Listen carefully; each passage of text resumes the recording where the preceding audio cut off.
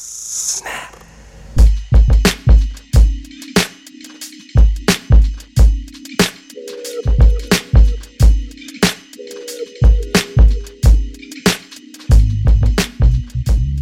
Often on Snap Judgment, we like to bring you the tale behind the tale.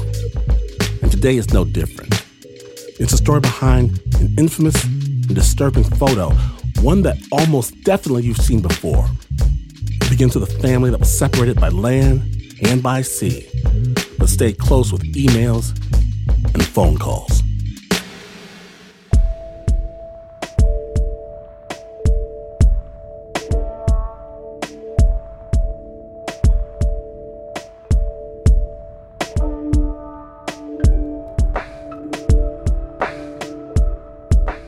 Always my phone call with my family, always in my kitchen, because I wake up early.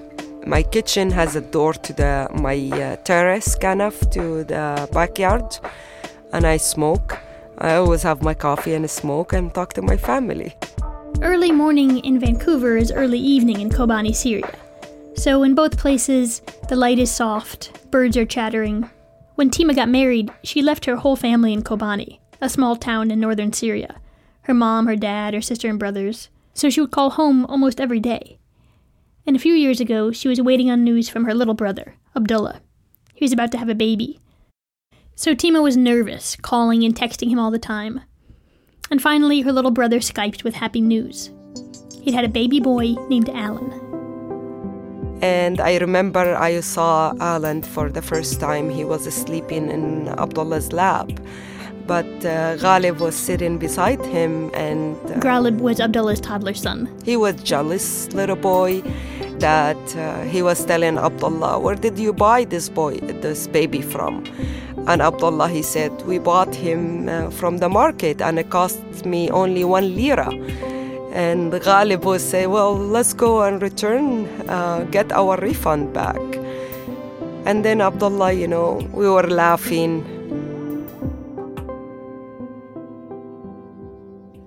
When did you first realize how bad the war was? I started to get worried when I heard from my family it was a suicide bomber in my neighborhood. So that's when they start leaving one by one. Abdullah went to Istanbul to find work. Rehana and the little boy stayed behind. It seemed safer that way. In Istanbul, Abdullah got a job at a women's clothing factory. But it was really hard to find a place to stay. It was hard to know whether or not to bring the rest of his family over. And Tima was getting these phone calls from him on her back porch and feeling more and more helpless. So again, I'm just a hairdresser, not really rich person. And I phoned them. I tried to do my best. I sent them money. But I could not understand why they're not getting the help they needed as a refugee there. A lot of people in her family had fled to Istanbul by now. And she kept asking on the phone, "Why don't you go to the UN? Why don't you go to a charity? This is crazy." Which my family, of course, they went to the UNHCR and they were overwhelmed and they told them, "We cannot register you. You should go to the city and find your way. Help your own self," basically. The UN just turned them away and said, we can't do it. Is that right? Yes. She kept pressing Abdullah and the rest of her family to try and get more help. And they kept saying, "You don't understand. We're doing everything possible." And then at one point, Tima got kind of fed up and she scraped together some money. I decided to go there and I thought, I could do something and help them. I could reach out to the UN. I could reach out to organization or set up to help the refugee there. Of course, when she got there, she faced the same problems her brothers had. The UN was overwhelmed. There were no magical charities giving away apartments, or even really food or clothes. At one point, she took one of her nephews outside and dragged him from house to house, explaining the situation and pleading with strangers for help. Most people shut their doors on her. A day later, someone did come and give them some blankets and pillows. One night, she and Abdullah heard ISIS had invaded Kobani, and that's when they knew. it was time to bring his wife and his 2 boys to Istanbul. Abdullah has a day off. So she and Abdullah went shopping for some basic kid stuff. We went to that flea market. So mostly was clothes, toys, and some other dishes. I remember one person, he has like lots of baby clothes. And I come and I hold this short and the red shirt. I just fall in love with this red t-shirt and the short. I bought it for 1 lira. When Rayhana got to Istanbul with little Gralib and little Alan, they didn't know where they'd all sleep. But Abdullah's boss at the factory said they could all sleep there at the factory, on the floor. And he said, they had some material, old material. They put it in the floor, in the cement floor, to make it, a little bit warm for them. So they were living there at night, and then at 7 a.m., Rihanna and the boys, they will pack themselves and go to the park until Abdullah at 7 p.m. finish his job and go and collect them and come back again to this factory. I come back here to Canada and I decided I need to help my family, but I don't know how to start, where to go. Once she was back home in Canada, Tima just thought she'd attack the problem from the West. Using Western resources and Western sympathies, she would bring her brothers and their families to Canada. So every day, of course, for months and months, filling out those applications, I get help from my neighbor. Mostly what Canada required, a valid Syrian passport, which majority of the Syrian people did not have a passport to begin with. Some people in her family did have passports, but they had expired. And of course, the little kids didn't have any passports. ISIS had already invaded Syria by the time Alan was born. How I asked my family, can you renew your passport? And they were really upset, how are we gonna renew that? What, they want us to go to the war zone to actually renew our passport and come back again? Tima carefully filled out the application anyway, even knowing she didn't have all the required documents. Even the hand signature for the application, I mail it to them, they signed it by hand, and they returned it to me. Tima also went in person to her MP, who hand-delivered a signed letter on her behalf to the Canadian Minister of Immigration. I waited. I never heard anything. I tried to call in the immigration office. I contacted every church across Canada. If they are hearing me now, they will remember me. I remember one day I phoned Abdullah and I said, you were right. There is no way you can come to Canada. And he said, we know that. So why you are so stubborn and trying to challenge the government for something you can't even do? So Abdullah thought maybe they should try to make it to Europe instead. They saw Europe. They are, taking refugee. And the only way to take it is you have to cross the Mediterranean Sea. There's another way.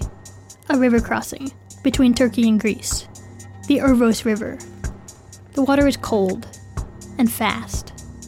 But one morning, Abdullah went there, to the banks of the Irvos River, and he began to wade in. But as soon as his feet hit the cold water, he thought, this is crazy. And he turned back. He went back to Istanbul to try and find another way out. And Abdullah keeps saying to me, if you're really trying to help us, would you consider to pay the smuggler so we can go to Europe? I was happy, wherever it make you happy and your family. Then again, I sent him the money, $5,000.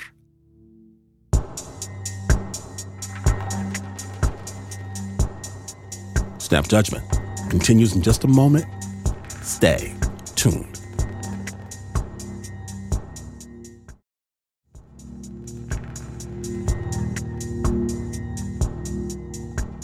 Welcome back.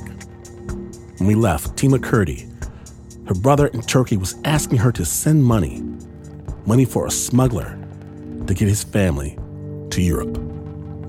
Snap Judgment.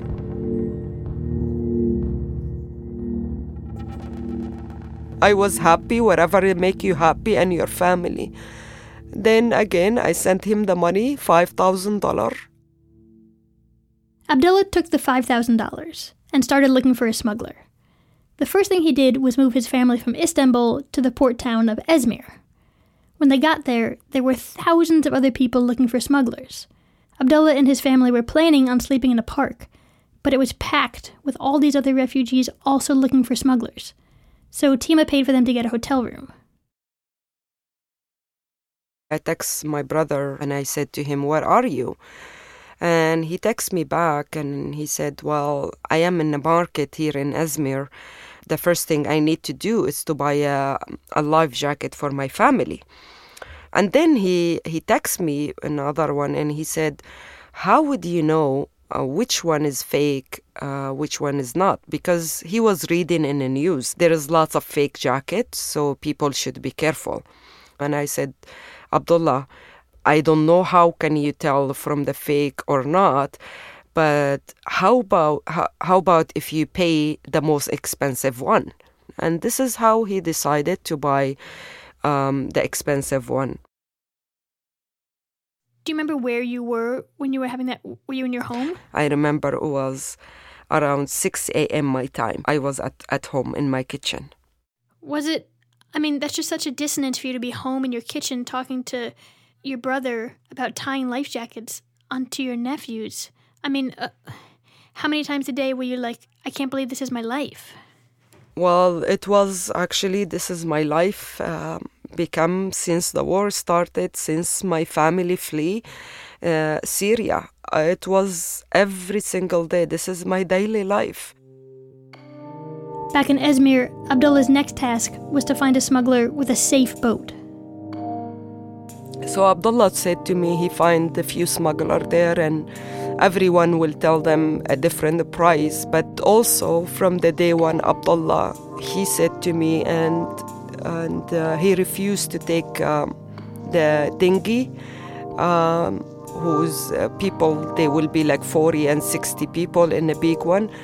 He want to make sure because his kids is young, and he want to go with the better one. There is it's like a fishing boat, a hard fiberglass boat, and you pay extra, will fit only few people.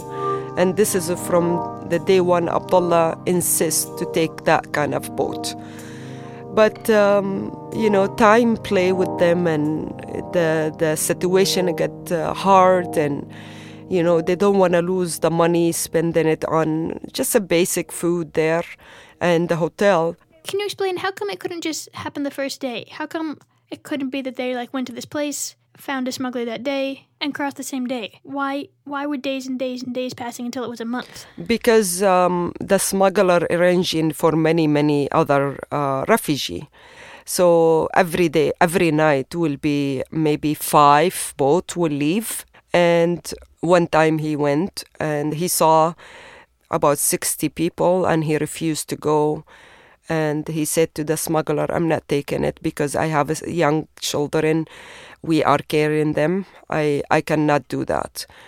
And so was the situation that there were opportunities, but every time it just didn't seem safe, so he backed yes. out? Is that what was happening? Yes.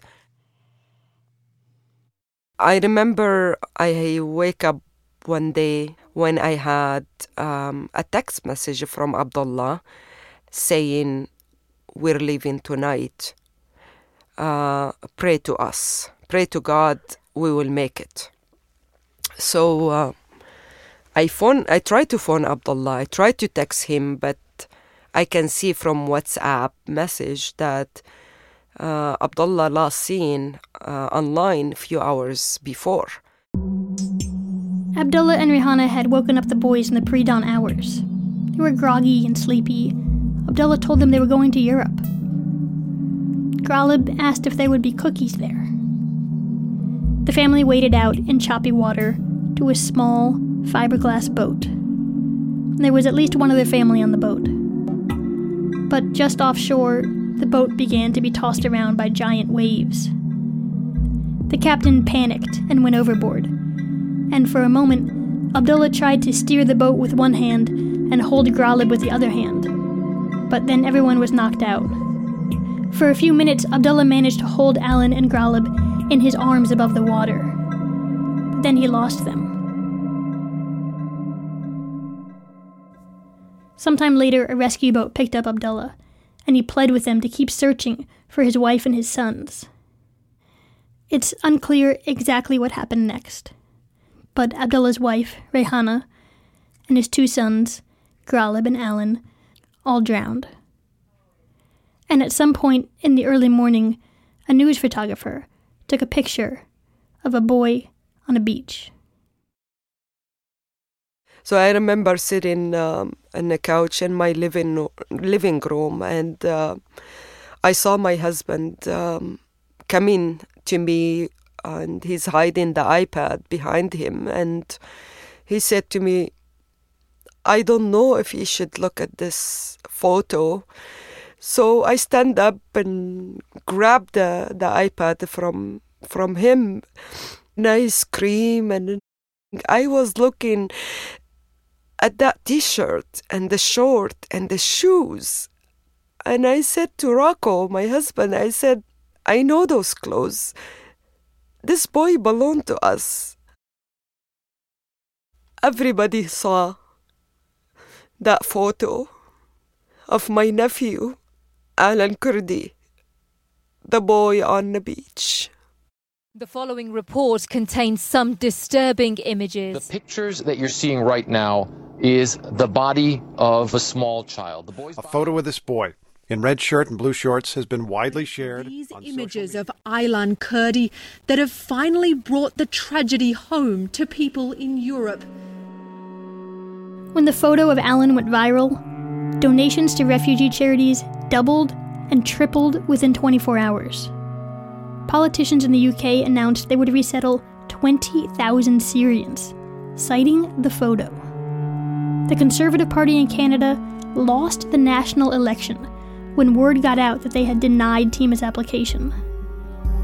A German refugee NGO bought a rescue ship and named it the Alan Kurdi. ISIS used the photo in its propaganda. Lupe Fiasco wrote a song about the photo. Tima never looked at the picture again. After that time, she saw it on her couch, on her husband's iPad. Her little brother Abdullah now lives in Kurdistan, in Erbil. He does a lot of charity in his family's name, especially at refugee camps, with kids. There have definitely been a lot of times when Tima has had to encourage him to keep living. She goes and visits him when she can. To be honest, just recently, 3 years later, when I was in Erbil with my brother Abdullah for the anniversary, September the 2nd, I was in Abdullah's house, and he was telling me there is an artist who draw that picture of my son and give it to me as a gift. He said to me the same thing, that picture, he could not look at that picture.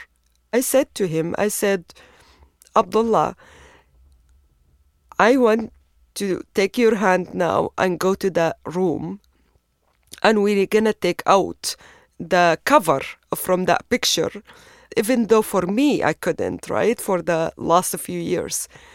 I hold my brother's hand, we entered that room, and we took that cover, and both of us, we sat on the floor. Abdullah touched the picture, I touched it with my hand too, and that's when we decided it's okay to look at it. It's okay to look at it.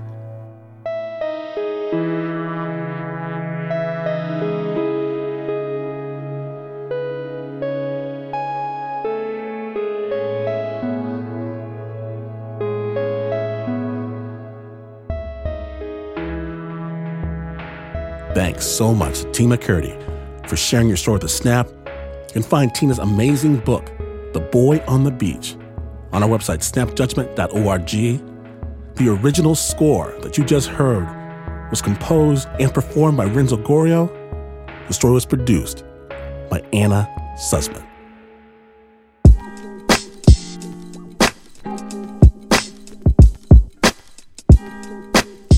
Oh, I know, but don't fear, because the end of the story is never really the end of the story.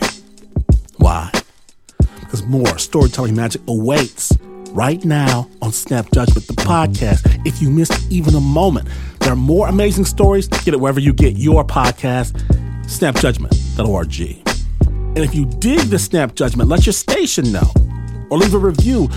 Please leave a review. It's the only way this system works. Snap was produced by the team that always keeps it real. Please say hello to the Uber producer, Mr. Mark Ristich, Pat Mesiti-Miller, Anna, Right Way Sussman, Renzo, Wrong Way Gorio, Flo Wiley keeps it 100, Shayna Shealy keeps it about 60%, Nancy Lopez, she keeps it, Liz Mack finds it, Liza Smith ponders the nature of it all, Tail squeezes it, Ducat, Leon scrubs it, Morimoto. My name is Don Washington. Even though this is not the news, no way is this the news. In fact, you could argue with that guy giving you weird looks in the coffee shop, only to realize there is no guy, only a thoughtfully displayed mirror, and you would still not be as far away from the news as this is. But this is WNYC.